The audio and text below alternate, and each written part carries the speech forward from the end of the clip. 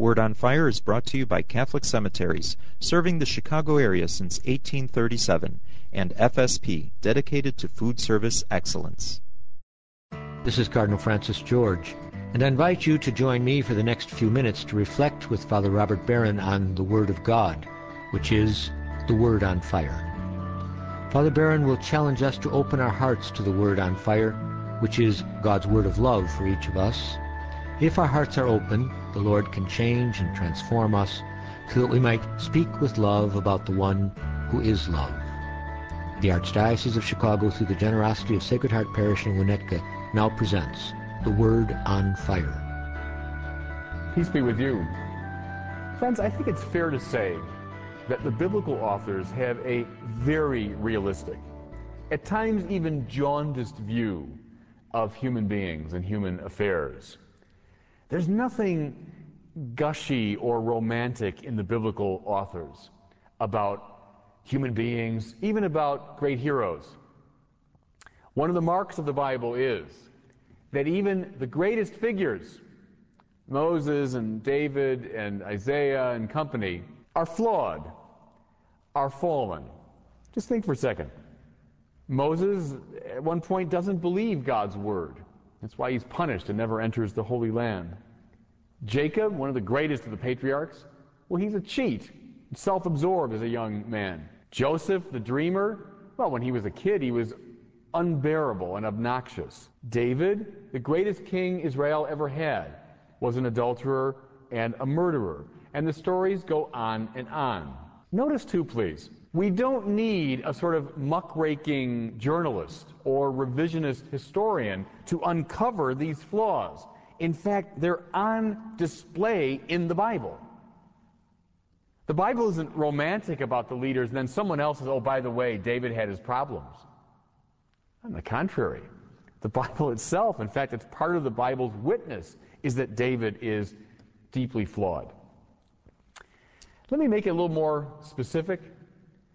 The biblical authors are especially suspicious of those who wield power.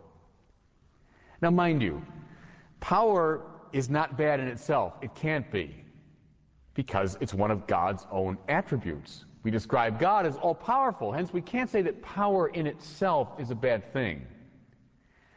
But the biblical authors are very aware of the fact that powerful people can easily become corrupt. In fact, I think they might make their own Lord Acton's famous observation that power tends to corrupt, absolute power tends to corrupt absolutely. I think they would have been very at home with that claim. Especially now on this question of kingship. The Bible is very interesting. When the Israelites came out of Egypt, led by Moses and by Joshua, they settled in the Promised Land. At first, they were ruled by judges. Not kings, not presidents, prime ministers, but by judges, in a much looser sort of manner. Mind you, judges were both men and women. Deborah was a judge. But then at a certain stage, the Israelites began to clamor for a king. Give us a king, that we might be like the peoples around us. We want a king to rule over us.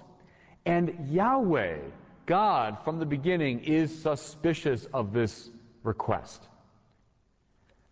Believe me, you don't want a king. Yes, we want a king, the clamor comes back. So finally, with great reluctance, Yahweh accedes to the request, and he gives them a king. And now the story begins. What I mean is a story that stretches throughout the Bible, the story of pretty lousy kings, justifying Yahweh's original suspicion of them. The first king, Saul. Well, he looked like a king. He was tall, handsome, impressive looking. But Saul quickly devolves into self-absorption. Saul's flaws of character eventually undermine him. He becomes obsessed with David, for example, and jealousy of him, and he spends the last years of his life hunting David down in this ridiculous quest. He disobeys God's commands and visits disaster upon his people. Finally, he's wounded in battle, and in his desperation he falls on his own sword. We're not off to a good start with kings in Israel. Saul is succeeded by David.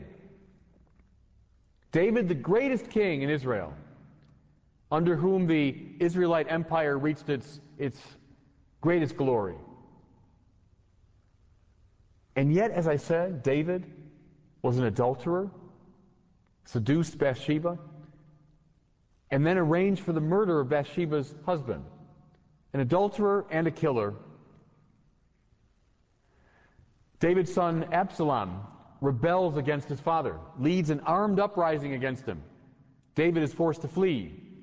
Absalom, chased by his enemies, his hair is caught in the branches of a tree, and while he's hanging there suspended between heaven and earth, he's killed. Another of David's sons, Solomon, becomes king, reputed to be the wisest man ever to live. And yet Solomon too gives in to the idolatry of the nations around him. He marries Jezebel and she misleads him. Solomon's folly leads to the division of the kingdom. Solomon is then succeeded by a long line of Israelite kings. And you know, in the Bible, not one of them really is successful. People like Ahab, you know, who misleads the people, leads them into disaster. One after the other, the kings of Israel are less than savory, justifying Yahweh's original suspicion of this whole idea of kings. Friends, it's in light of this that we have to understand the reading that we have as our first reading. Listen now to the prophet Jeremiah. Woe to the shepherds who mislead and scatter the flock of my pasture, says the Lord. Therefore, thus says the Lord, the God of Israel, against the shepherds who shepherd my people. You have scattered my sheep and driven them away. You have not cared for them, but I will take care to punish your evil deeds. Strong words. Yahweh speaking through the mouth of the prophet Jeremiah. Who are the shepherds? Well, friends, in the ancient world, shepherd was a name often given to kings, often given to earthly rulers, those who were charged with the task of ordering and guiding the sheep. Woe to you, kings. Woe to you, leaders. Why? Because instead of governing and guiding and caring for the flock, you have preyed upon them. You have effectively scattered them on the hillside. And I will punish you for your evil deeds.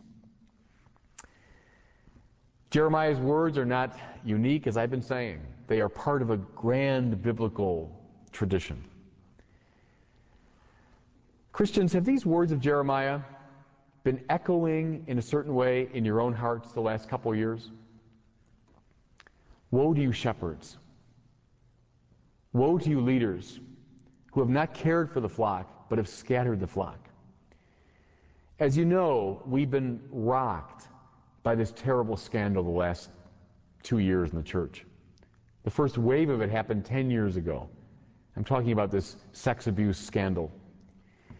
Why has it struck Christian people with such power? Why has it echoed in our hearts with such darkness? Because we're not just talking about the sin of sexual abuse of children, bad as that is. We're also talking about a terrible abuse of power. The priests who abuse children sexually, well, these are shepherds, meant to care for the sheep, meant to care for the flock. What did they do? Well, they abused their authority. And instead of caring for the flock, they scattered it. And then, of course, this abuse of authority was compounded by another. Some bishops looking the other way, some bishops preferring to cover up, some bishops even reassigning priests who they knew to be abusers, just compounded the crime and compounded the abuse of power. Shepherds preying on the flock rather than guiding it.